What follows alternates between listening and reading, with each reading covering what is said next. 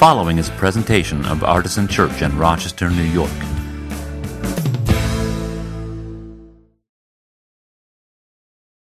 Well, those of you who were at Baber on Martin Luther King Sunday when our congregations joined together for the first time, remember that Reverend Simmons invited me to bring the word that day, which was a wonderful experience for me, if not for any of you. Today, Artisan is going to return the favor, and we are privileged and overjoyed to hear the word proclaimed by Reverend James C. Simmons from Baber AME Church this morning. So, would you come up, please, Pastor? And I'd just like to pray for you and with you before we begin. Is that all right? All right. Join me in prayer. Lord, we thank you so much for the beauty of this day that we've already experienced, for the presence of your Holy Spirit that we have sensed this morning.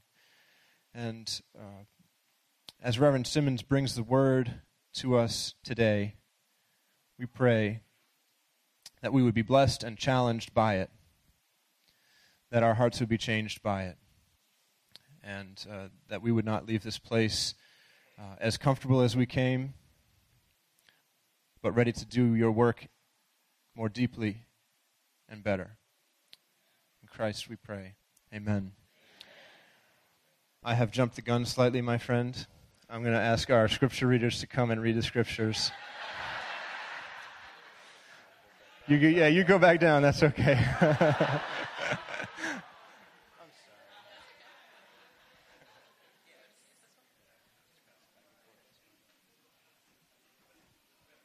Good morning.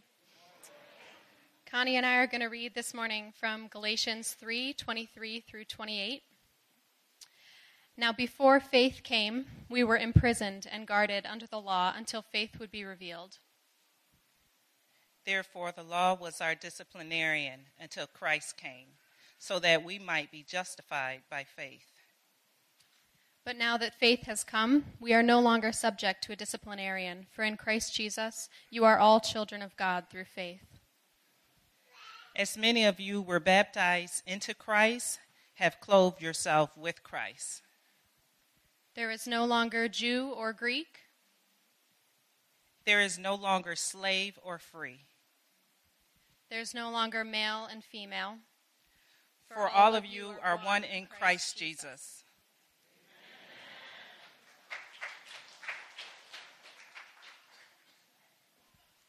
All right, and now will you welcome Reverend James C. Simmons to preach the word to us this morning.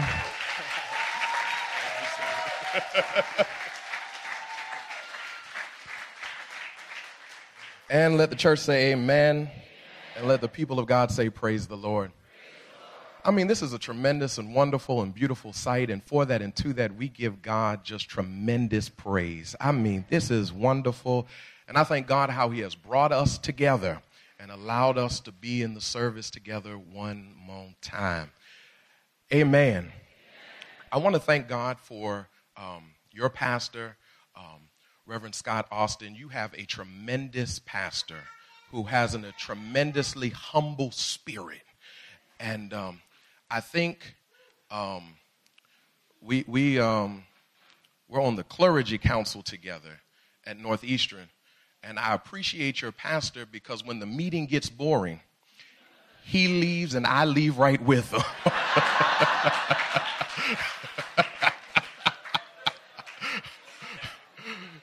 So for that and to that, we give God praise.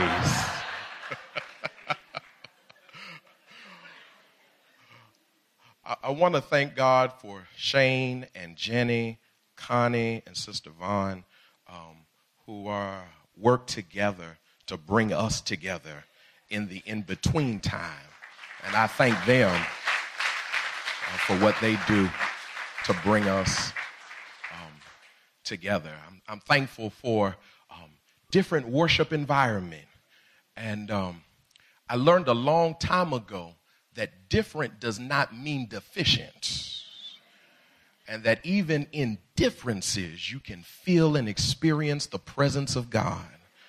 And Lord knows we have felt the presence of God on today. I was writing some stuff down. I said, that's all right. I said we're going to have to get the guitars and the bass. I mean, that was on it. I appreciated that. I enjoyed that, something good. So we thank God for that and to that. I do want to introduce to the Baber family and to everybody, we have a young lady who has moved to the city of Rochester to attend school at RIT, and she is the daughter of AME pastors in the 8th Episcopal District of the AME Church, and we're so glad to welcome and add Sister Jaylon Hall to the Baber family. Amen. Stand up so we can see you. Amen. Amen. Amen. As we say, be at home in the house of the Lord and with the family of God. In dialoguing with Pastor over this past week, we had the opportunity to talk about the recent events in Ferguson, especially concerning the murder, the homicide of Michael Brown. Pastor said that if so led by the Spirit, to preach something along those lines, as our community perspective might be slightly different than your community's perspective. And I wrestled and I prayed, I prayed and I wrestled and I prayed and I prayed and wrestled some more.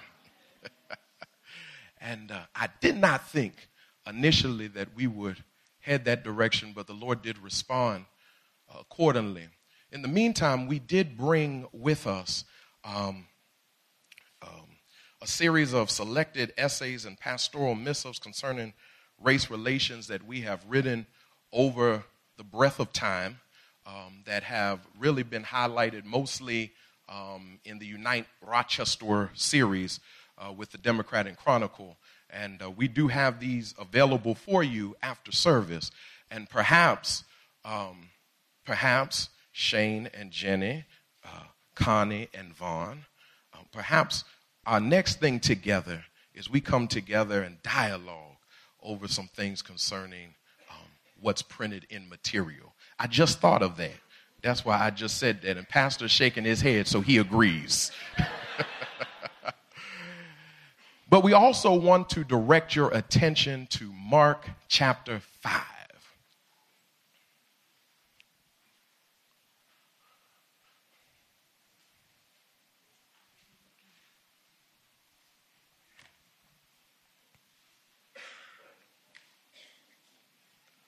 Mark chapter 5.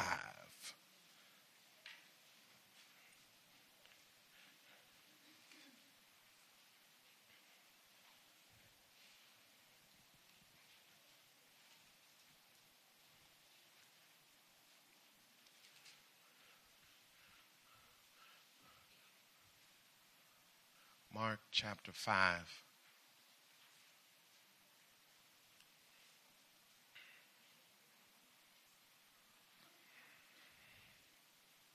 I should perhaps say this in advance. If you didn't catch it from Brother Brian, it's all right if you talk back to me during the preaching moment. If something sounds good to you, you can say amen. Let me hear you try it. If something really steps on your toe, you can yell out, ouch. You can think of something even in between. I just saw Sister Brooks 2 seconds ago. Where'd Sister Brooks go? Sister Brooks, the other Sunday, she said, preach, preach. I said,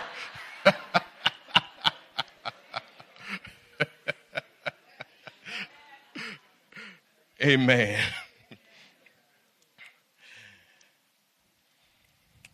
In Mark chapter 5, commencing our reading at the first verse, the New International Version delineates these words. They went across the lake, and when Jesus got out of the boat, a man with an evil spirit came from the tombs to meet him. This man lived in the tombs and no one could bind him anymore, not even with a chain. For he had often been chained hand and foot, but he tore the chains apart and broke the irons on his feet. No one was strong enough to subdue him. Night and day among the tombs and in the hills, he would cry out and cut himself with stones. When he saw Jesus from a distance, he ran and fell on his knees in front of him, and he shouted at the top of his voice, "What do you want with me, Jesus? Son of the Most High God, swear to God that you won't torture me." For Jesus had said to him, "Come out of this man, you evil spirit." Then Jesus asked him, "What is your name?" "My name is Legion," he replied, "for we are many." The word of God.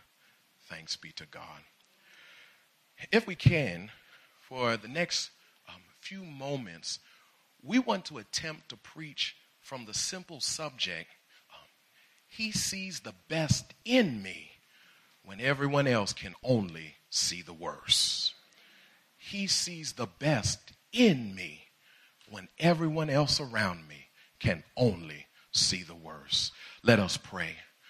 Consecrate me now to thy service, Lord, by the power of grace divine, and let my soul look up with a steadfast hope. And dear Lord, let my will be lost in thine. Dear Lord, I've studied, but I need your strength. I've prepared, but I need your power. So speak, Lord. Speak, Lord. Speak, Lord. For your people are listening. In Jesus' name, amen.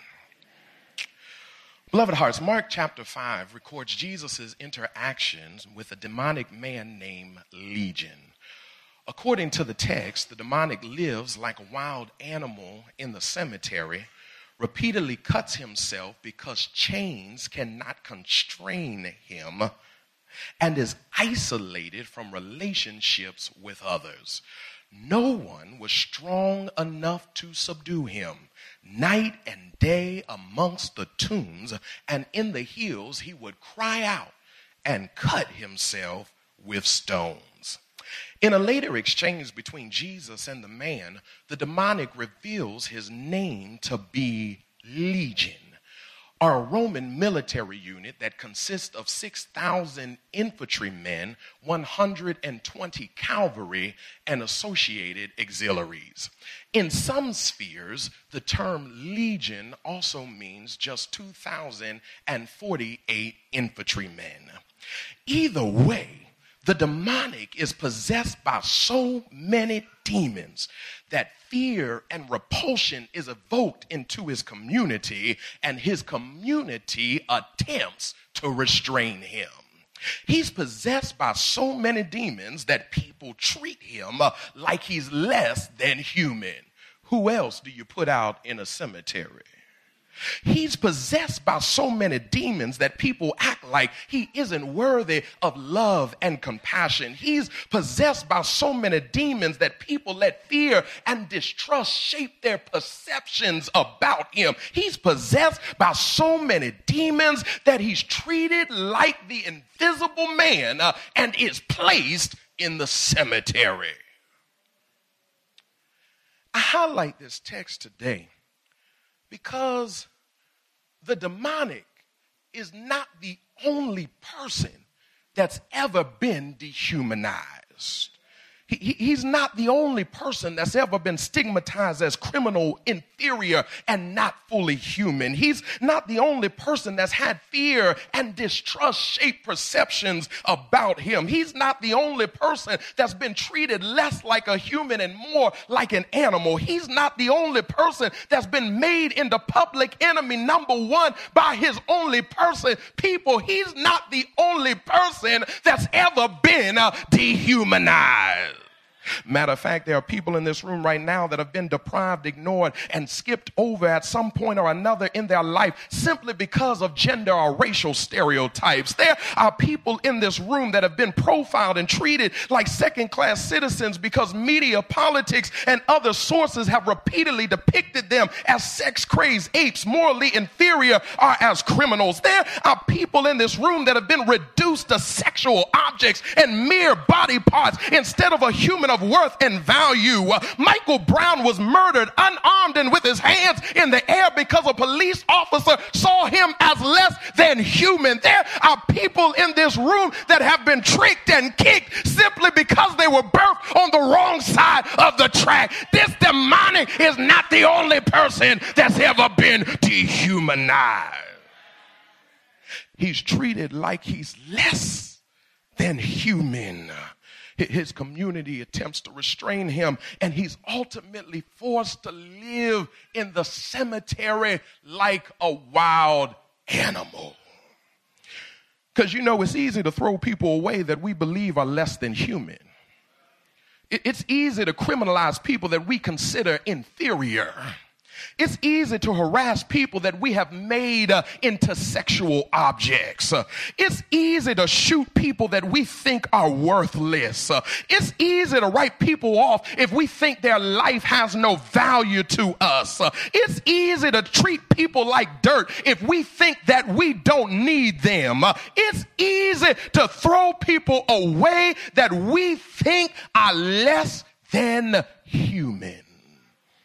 So his community forces him to live in a cemetery like a wild animal. I think the demonic might have felt like the invisible man in Ralph Ellison's book, I Am an Invisible Man. No, I'm not a spook like those who hunted Edgar Allan Poe, nor am I your Hollywood movie ectoplasms. I am a man of substance, of flesh and bone, fiber and liquids, and I might even be said to possess a mind. I am invisible, understand, simply because people refuse to see me. He's treated like he's less than human. His community refuses to see his worth and value. His own people attempt to restrain him, and he's ultimately forced to live in a cemetery like a wild animal. But one day, a man named Jesus happened to pass by, and Jesus saw the best in him when everyone else could only see the worst.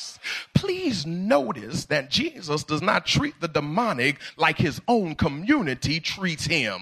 He doesn't treat him like he's less than human. He doesn't treat him like he isn't worthy of love and compassion. He doesn't treat him like he's a wild animal. He doesn't treat him like he's an invisible man. And he doesn't treat him like he's inferior or second class. But instead, Jesus treats him like someone worthy of love and respect. He treats him like someone made in the very image of God. He treats him like his life is valuable. Jesus actually treats him like he's human. So let me just pause right here and tell somebody up in this room today that I'm so glad that Jesus doesn't treat us like other people treat us. I'm glad he doesn't treat us like we treat ourselves. Other people talked about him, but Jesus talked to him. Other people laughed at him, but Jesus listened to him. Other people wrote him off, but Jesus wrote him in. Other people treated him like dirt, but Jesus treated him like a child of God. Others said that he'll never amount to anything, but Jesus knew that he was somebody. Other people kicked him. Jesus cared for him. Other people hated him. Jesus loved him. People only saw the worst in him, but Jesus saw the best in him. He sees the best in us when everyone else only sees he's the worst. I'm so glad on today that Jesus doesn't treat us like other people treat us, but instead Jesus treats us like we're made in the very image of God. Jesus treats us like we're a holy nation and a royal priesthood. He treats us like we are the head and not the tail. He treats us like we are above and not beneath. He treats us like we are the lender and not the borrower. He treats us like we are more than conquerors through him that loves us. He treats us like we are the children of God. He treats us better than we treat ourselves. Matter of fact, I just need to let somebody know that he treats us so good that one Good Friday, he was wounded for our transgressions. He was bruised for our iniquities. And the chastisement of our peace was upon him. And by his stripes, we are healed. He treats us so good that while we were yet sinners, dying in the grave, Christ died for us. He treats us so good that all things work together for the good of those that love him. He loves us better than we love ourselves. Well, before I take my seat and sit down, let me tell you just a brief story. There once was this church that had an old organ. And this church prepared to throw this organ away. They had called the man to come and take the organ and to throw the organ up in the trash. A scruffy man one day came in off the street and he said to the minister of music, "Sir, before you throw that organ away, let me play that organ one last time." The minister of music said, "Nah, you can't play this organ. We're about to throw this organ away. We're about to throw this organ in the trash. We're about to create some new space in our sanctuary for something else. And no, you cannot play our organ." The man begged and said, "Sir, please let me play the organ one time before you throw the organ away." The minister of music said, "This organ hasn't played right in years. You hit one note and another note comes out. You try to play one chord and it sounds like a hot mess. There's no reason for you to play this organ."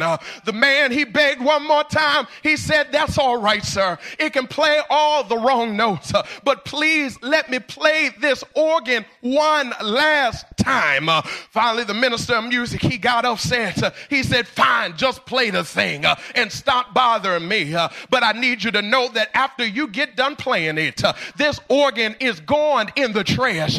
This jacked up organ that ain't played the right note in 20 years is gone in the trash. So play it one last time and stop bothering me." The scruffy man that came in off the street, he walked up to that organ, sat himself down at the organ, adjusted all the knobs and adjustments, and he started to play that organ.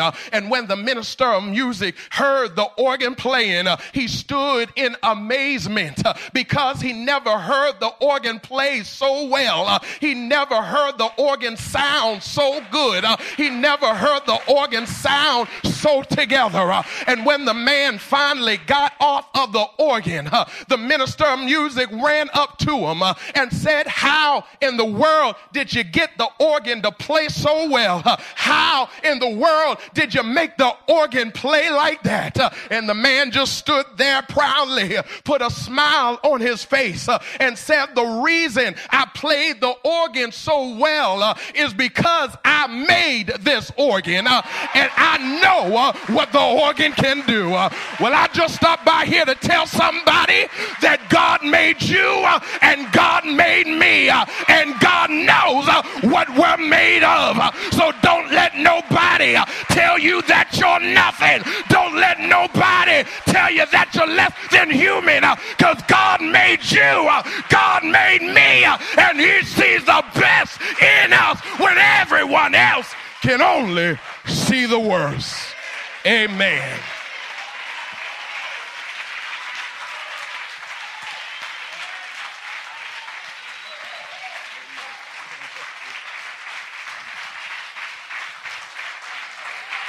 Thank you so much, Reverend Simmons.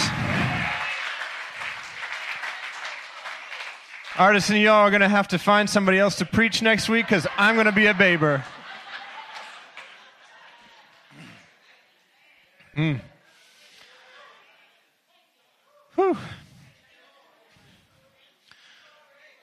Oh. That's right.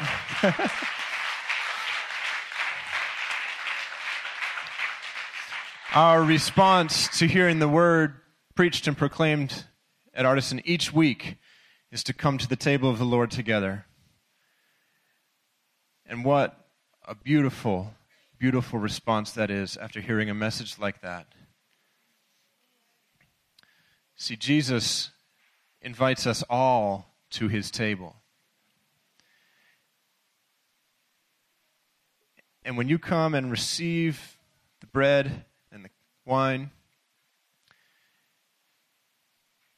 you are recognizing your own sin. You are receiving the grace in that moment that Jesus extends to you, which you do not deserve.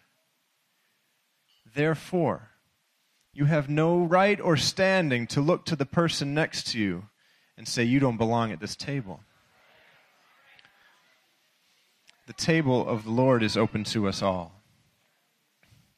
At Artisan, we practice it in the following way. We have bread at 3 different stations, and you can come up to the middle and go to whichever one is open, and then process back down one of these other aisles. You can tear off a piece of the bread, and you dip it right in one of the cups. We have wine and juice, whichever is more appropriate for you and for your family. And if you're unable to take juice of any kind, we have water at the center station. Tear off a piece of the bread and hold it in your hands, remembering Christ's body broken for you, and dip it in one of the cups, remembering Christ's blood shed for the forgiveness of our sins. Receive it into your mouth and into your body as food for your soul. Receive it, and in so doing, remember Christ's sacrifice. Receive it as an act of unity with the person standing next to you, with the church down the road, with all Christians around the world and throughout time, because we have all come to this table together. Some of us do it every week. Some of us do it on the 4th Sunday. It doesn't matter. The table of the Lord is a unifying table, and we will receive communion together. I'm going to ask the band to come back up here and get that song started because we have more people who want to partake this morning than usual. So we want to get going with that.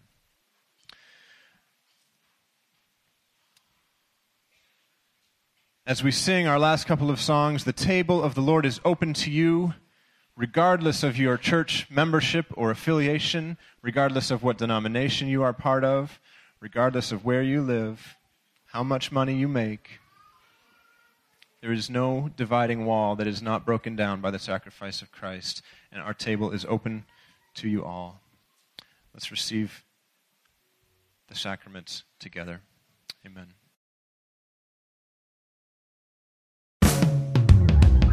For more information, visit us at artisanchurch.com.